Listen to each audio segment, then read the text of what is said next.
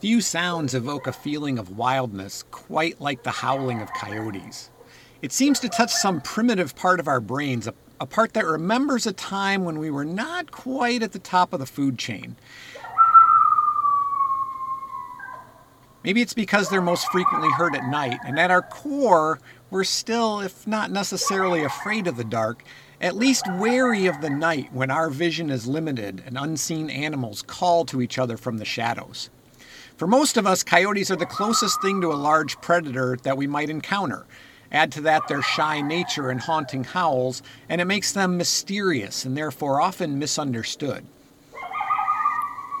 People, especially people in cities and the suburbs, think that there's something to be feared, but the reality is that coyote attacks on people are rare.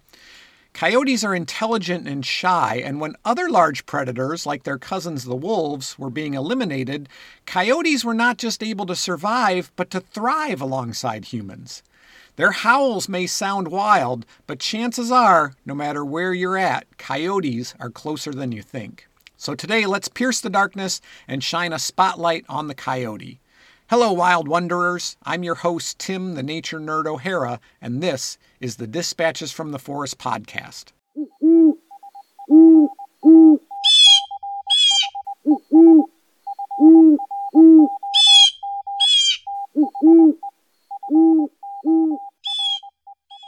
While researching for this program, I did some reading about how coyotes were depicted in Native American mythology. In most Native American lore, coyote is considered sacred and generally associated with cleverness. But by far the most amusing coyote myth I came across comes from the Chinook tribe of the Pacific Northwest. I'm going to paraphrase it quite a bit. Coyote was trying to catch salmon and failing. He got angry and defecated. I mean, that seems reasonable, right? Well, his feces started insulting him, calling him a liar and bandy-legs. Now, eventually, his steaming pile of insults gives him detailed instructions for catching and preparing the fish. Now, I've had some crappy luck when fishing, but this takes it to a whole other level. In most Native American stories, Coyote is a trickster, sometimes malevolent, sometimes comical. He deceives, but he also gives wisdom. In some stories, he's like Prometheus of Greek mythology, stealing fire to give to humans.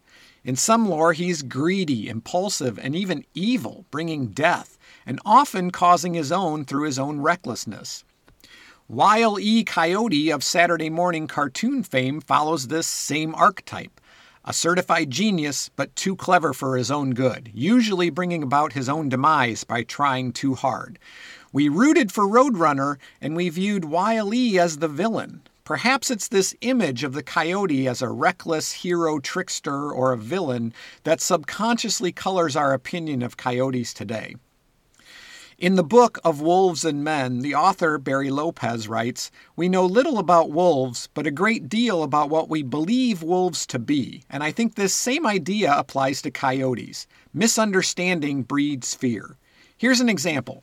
A couple of years ago, when living in Nebraska, a message was posted on the Nextdoor app for my neighborhood, which bordered Fontenelle Forest Nature Center, which is 1,500 acres of woods and wetlands, and Gifford Point Wildlife Management Area, which borders both the forest and the Missouri River. That's another 1,700 acres of lowland woods and wetlands. The message warned neighbors of a coyote sighting on the gravel road that ran right behind my house, a road that borders and in places divides Fontenelle Forest and dead ends at the wildlife management area. The author of the post stated that while walking on the road, he saw a coyote, one coyote, which he described as stalking him. Pretty soon the worried replies began to come in. One neighbor asked how many were in the pack.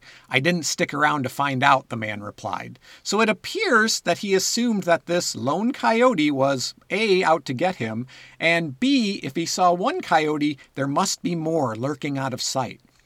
Another neighbor chimed in that she was always worried about encountering coyotes or mountain lions when going out to her car early in the morning to go to work. For the record, although mountain lions have occasionally shown up in the Omaha area, it's incredibly rare.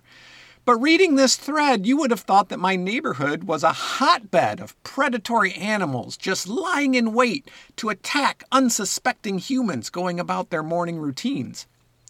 What really got me, though, is that nobody should have been surprised to see a coyote along this road, especially not if you live in that area. Turkey and deer are regularly seen in the neighborhood, not to mention the squirrels, possums, raccoons, muskrat, feral cats, and other wildlife. Between the Nature Center and the Wildlife Management Area, it's 3,200 acres of perfect coyote habitat. And that doesn't include the large wooded backyards and 9-hole golf course of the neighborhood itself. Plenty big enough to support not just one, but several packs. People regularly hike the 17 miles of trail that Fontenelle Forest has to offer and hunt at Gifford Point, and to my knowledge, no one has ever been attacked by a coyote there.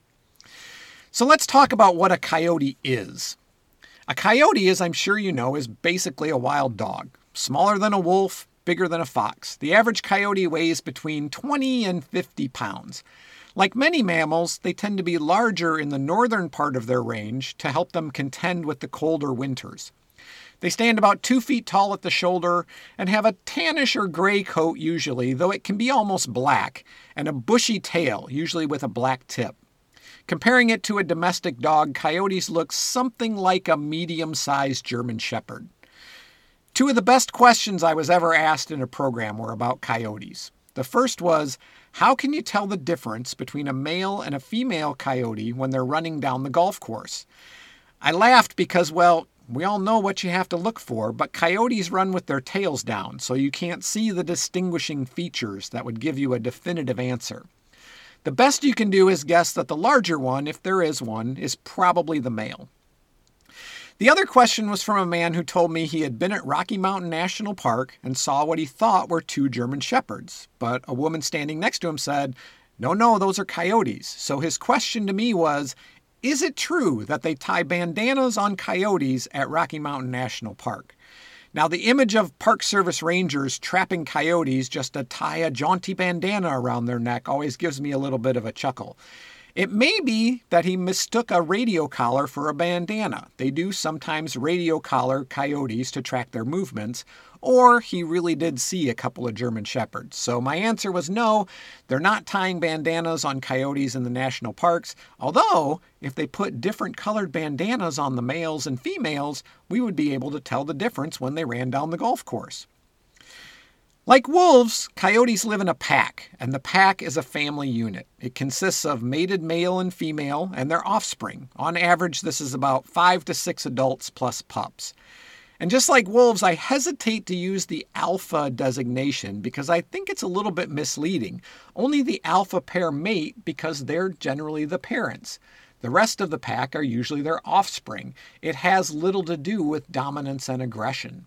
Coyotes are one of the few wild animals who are commonly heard and have been described as, quote, the most vocal of all wild North American mammals.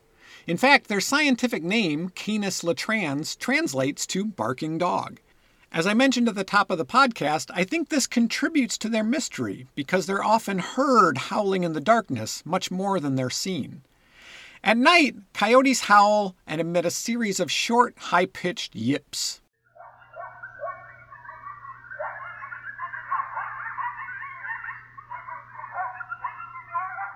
Howls are used to keep in touch with other coyotes in the area and to warn neighboring coyotes and prevent conflict.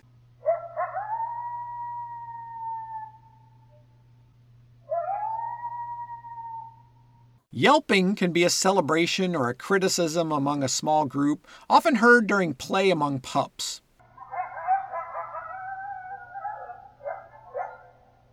Barking is thought to be a threat when protecting the den or a kill.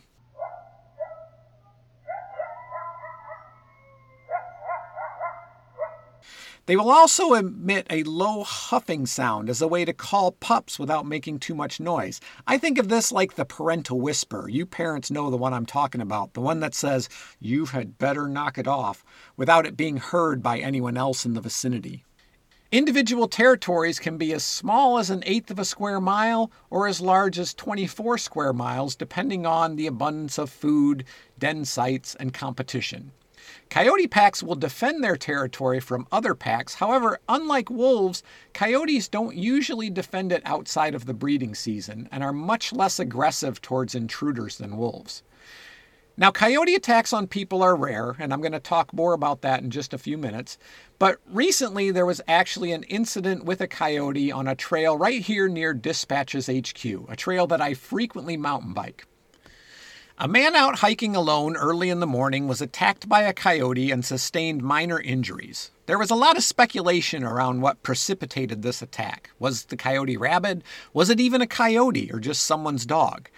Come to find out that this was a case of a female with pups simply protecting her den. But again, misunderstanding bred fear. And again, people know less about the reality of the coyote and a great deal about what they imagine the coyote to be. On the Facebook page for the trails, one person jumped in to say that the coyote pack in that area was getting, quote, too big, and confidently stated that once a pack reached to a certain size, the pack would start to go after bigger prey like deer and pets and children. And that, quote, they, whoever they are, I assumed he was a member of this nebulous they, would need to, quote, do something about the pack this fall. Now, the truth is, when a pack starts to get larger, it usually triggers the urge in some members to disperse, to strike out and establish a territory in a pack of their own. What it's not is a cue to start eating the neighborhood children. Unlike wolves, which travel and hunt large game as a pack, coyotes tend to hunt and travel alone or in loose pairs. Occasionally, and it happens more frequently in the fall, temporary, non-family packs may form to hunt larger prey too big to bring down alone. But again, these are temporary packs, and they're usually hunting deer, not people. So reducing the size of a pack like this just means opening up more territory for dispersing coyotes looking to find a mate and start a pack of their own. Between a third and half of coyotes in a given area are alone while searching for a mate and a territory of their own. So if you see a lone coyote, there's no way to know if it's alone or part of a pack. Now, this same commenter who was certain the local coyotes were on the verge of treating the closest elementary school as their own personal buffet went on to tell a story about how he and his daughter-in-law were hunting, and he watched as 3 coyotes picked up her scent. Then he claimed that one of them circled around through the woods to outflank her, showing up in front of her tree stand, quote, expecting to catch her on the ground, unquote. The other 2 had followed her track. He called it a classic flush and ambush scenario that canines have been using since the beginning of time. When his daughter-in-law went to shoot the one near her tree stand, he saw her, yelped, and took off, causing the other 2 to run also. Now, I suspect that this gentleman had some pre-existing bias towards coyotes, which colored his perception of their behavior. He made a whole lot of assumptions about what they were thinking and what they were doing, primarily that they were hunting his daughter-in-law with the intent to kill. He saw coyotes and assumed they were a threat. Now, I've encountered coyotes, and when I moved out of sight, they came to check out what I was up to. To me, it felt like curiosity, not menace. Now, it's possible that these coyotes were hunting his daughter-in-law, but it's not very probable. It's been theorized that coyotes are generally scared of people because since we walk upright, we resemble bears when they rear up on their hind legs. The coyotes this man saw could just as easily been curious about a new scent in their territory, protecting a den, or tracking something else. The only ones who know for sure are the coyotes, and they're not talking. So if people are off the menu, what do coyotes eat? Well, coyotes are opportunistic hunters and will eat almost anything, easily shifting their diet to whatever is most available. Primarily, they're scavengers or prefer small game like rabbits and squirrels. They will eat deer if they can take them down, but unlike wolves that hunt mostly large ungulates, deer are not the primary prey of coyotes. They will also eat insects, fruit, snakes, and occasionally birds, and yes, coyotes may attack and kill pets.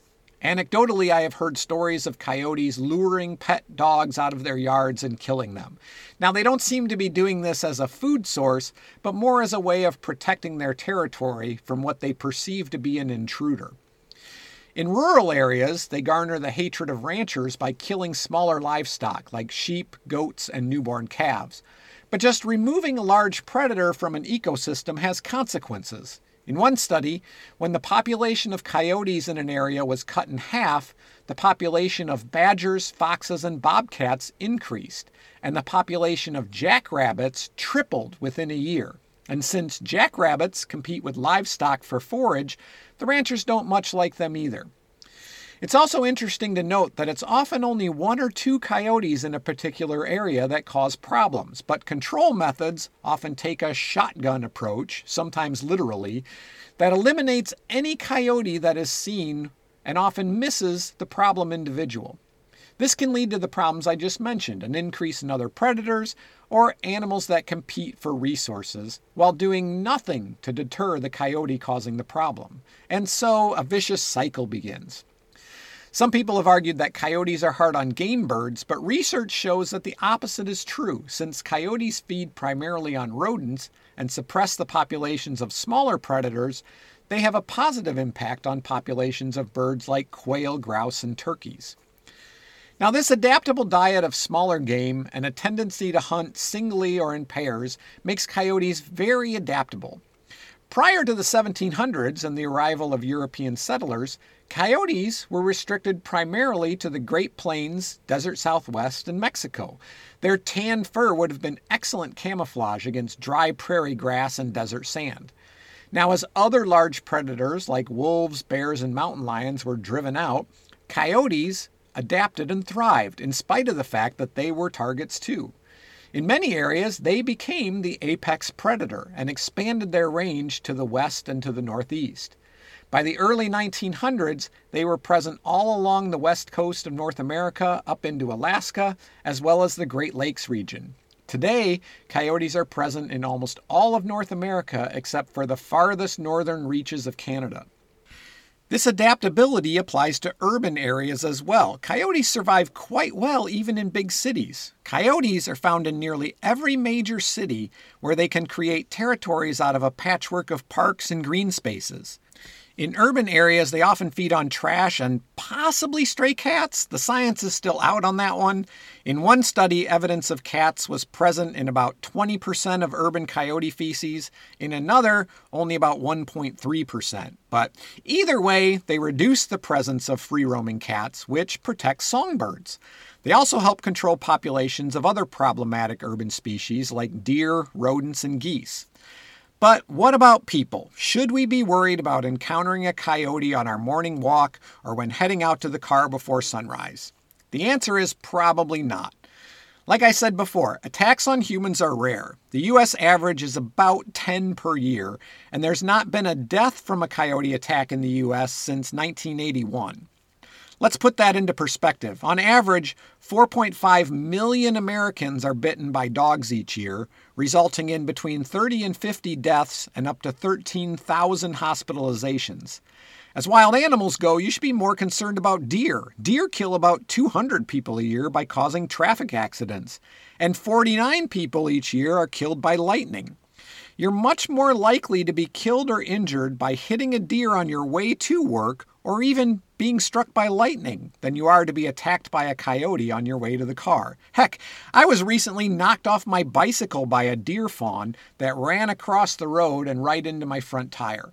The deer was fine, by the way, and I ended up with a nasty road rash. Coyotes reduce the population of urban deer, which ironically helps protect you and me from the urban deer menace. On the rare occasions that they do happen, coyote attacks usually fall into one of three categories. First, when the animal is injured or sick. Just like domestic dogs, coyotes can contract diseases like rabies or distemper. Second, when they've lost their fear of humans. Now, this usually happens when people feed them, either intentionally or unintentionally. But the majority of coyote attacks occur during the mating and pup rearing season, generally March to August, which indicates that aggressive behavior is more about protecting pups and den sites than trying to make a meal out of a person, like the attack I mentioned on my local trails. Also, a disproportionate number of coyote attacks occur in California, and this is probably because of the state's size. Major cities like San Diego, Los Angeles, Sacramento, and San Francisco, and the number of people in the suburban wildland interface, the border between suburban areas and wildland areas. It's in the suburban wildland interface that most coyote encounters occur. This past February, over the course of several weeks, 5 people were bitten by a coyote in San Francisco. Notice I said bitten by a coyote. All 5 attacks were the work of a single animal. Now they know this because they were able to collect and analyze the coyote's DNA from the victims. As I mentioned before, a policy of indiscriminate killing of all coyotes in the San Francisco area may very well have missed the offending animal. But wildlife officials wisely trapped, identified, and euthanized only the individual coyote responsible. Likewise, within the city limits of Chicago, with its 2.7 million residents, there's an estimated 4,000 coyotes. There have been a total of 2 coyote attacks in the last 30 years, and they both occurred on the same day and were probably the same animal. The coyote known to be responsible for at least one of these attacks was caught, and it had been shot in the chest with a BB gun, which may account for its aggressive behavior. It was injured. According to the Urban Coyote Research Project, which studies urban coyotes in the Chicago area, there are steps people can take to avoid a conflict with a coyote. First, they say the most effective way to help prevent coyotes from being desensitized to people is to eliminate wildlife feeding.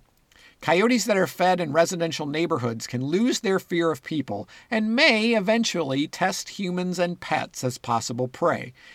Intentional feeding should be strictly avoided. Many people unintentionally feed coyotes by leaving pet food or garbage accessible at night. The second thing that can be done is keeping pets indoors or on a leash, especially if there are known to be coyotes in the area.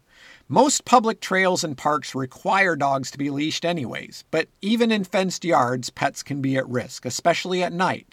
So it's important to keep an eye on them if you live in known coyote territory. To deter coyotes, fences need to be at least 6 feet tall and have a roller bar on the top. Spaying and neutering feral cats reduces their population and helps prevent them from attracting coyotes also. Third, non-harmful hazing like motion-activated lights or sound devices can be effective at deterring coyotes. A house in my Nebraska neighborhood had a motion-activated sprinkler. I'm not sure if it was meant to deter coyotes or human trespassers, but I always thought it was interesting, and I considered using that method to deter raccoons from my chicken coop. Ranchers can use motion-activated lights, overnight enclosures, or guard dogs to deter coyotes. Again, I'm reminded of the Looney Tunes cartoons where Wile E. Coyote and the sheepdog are punching their time cards to go to work, one to guard the sheep and one to try and steal one for a meal. Also, llamas and alpacas are naturally aggressive towards coyotes as well as foxes and other predators, so they can be used to guard sheep, goats, cows with calves, and poultry. Not to mention that their alarm calls are enough to scare away most intruders. Don't take my word for it. This is the alarm call of an alpaca.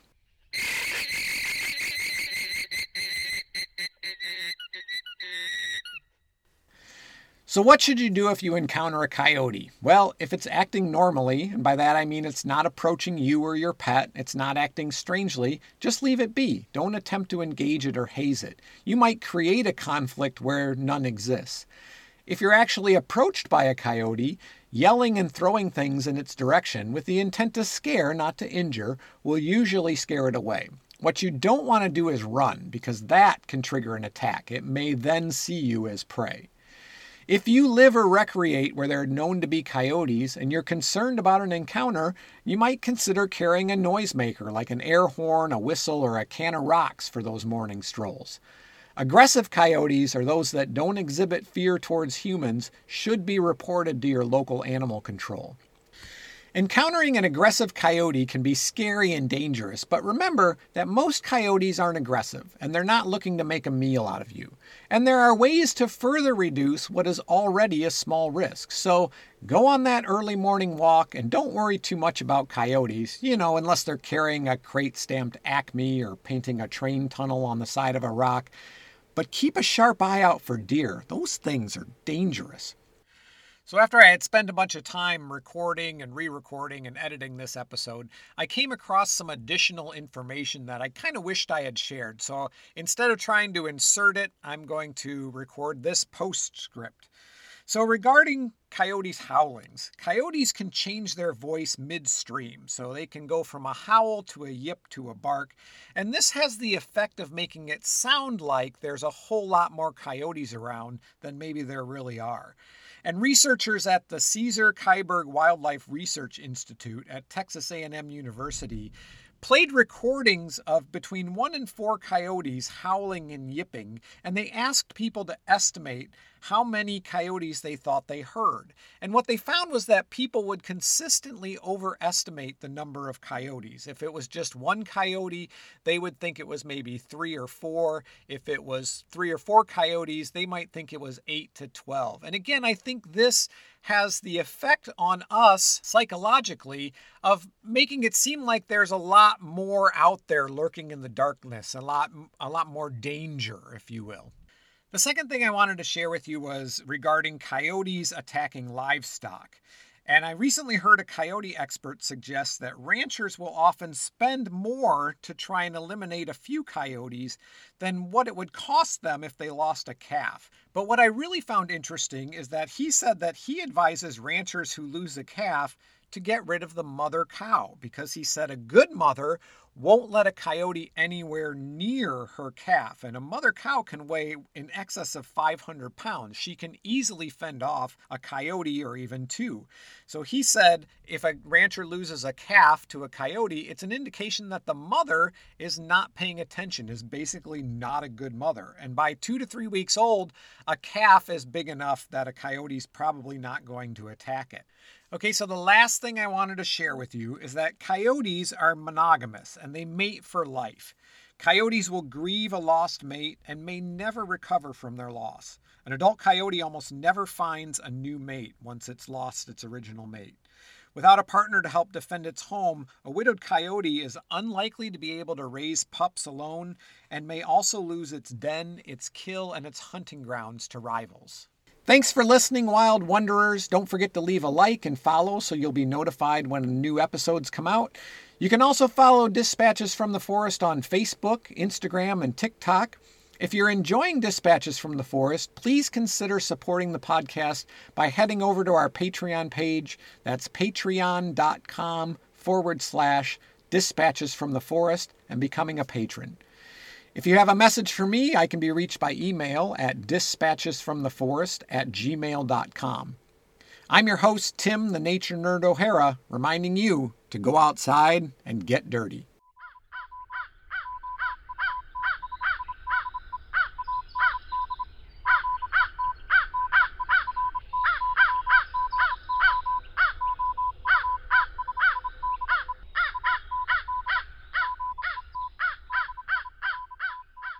For more information on urban coyotes, check out the Urban Coyote Research Project website at urbancoyoteresearch.com. The Dispatches from the Forest podcast is a production of Dispatches from the Forest and may not be used or rebroadcast without express written permission.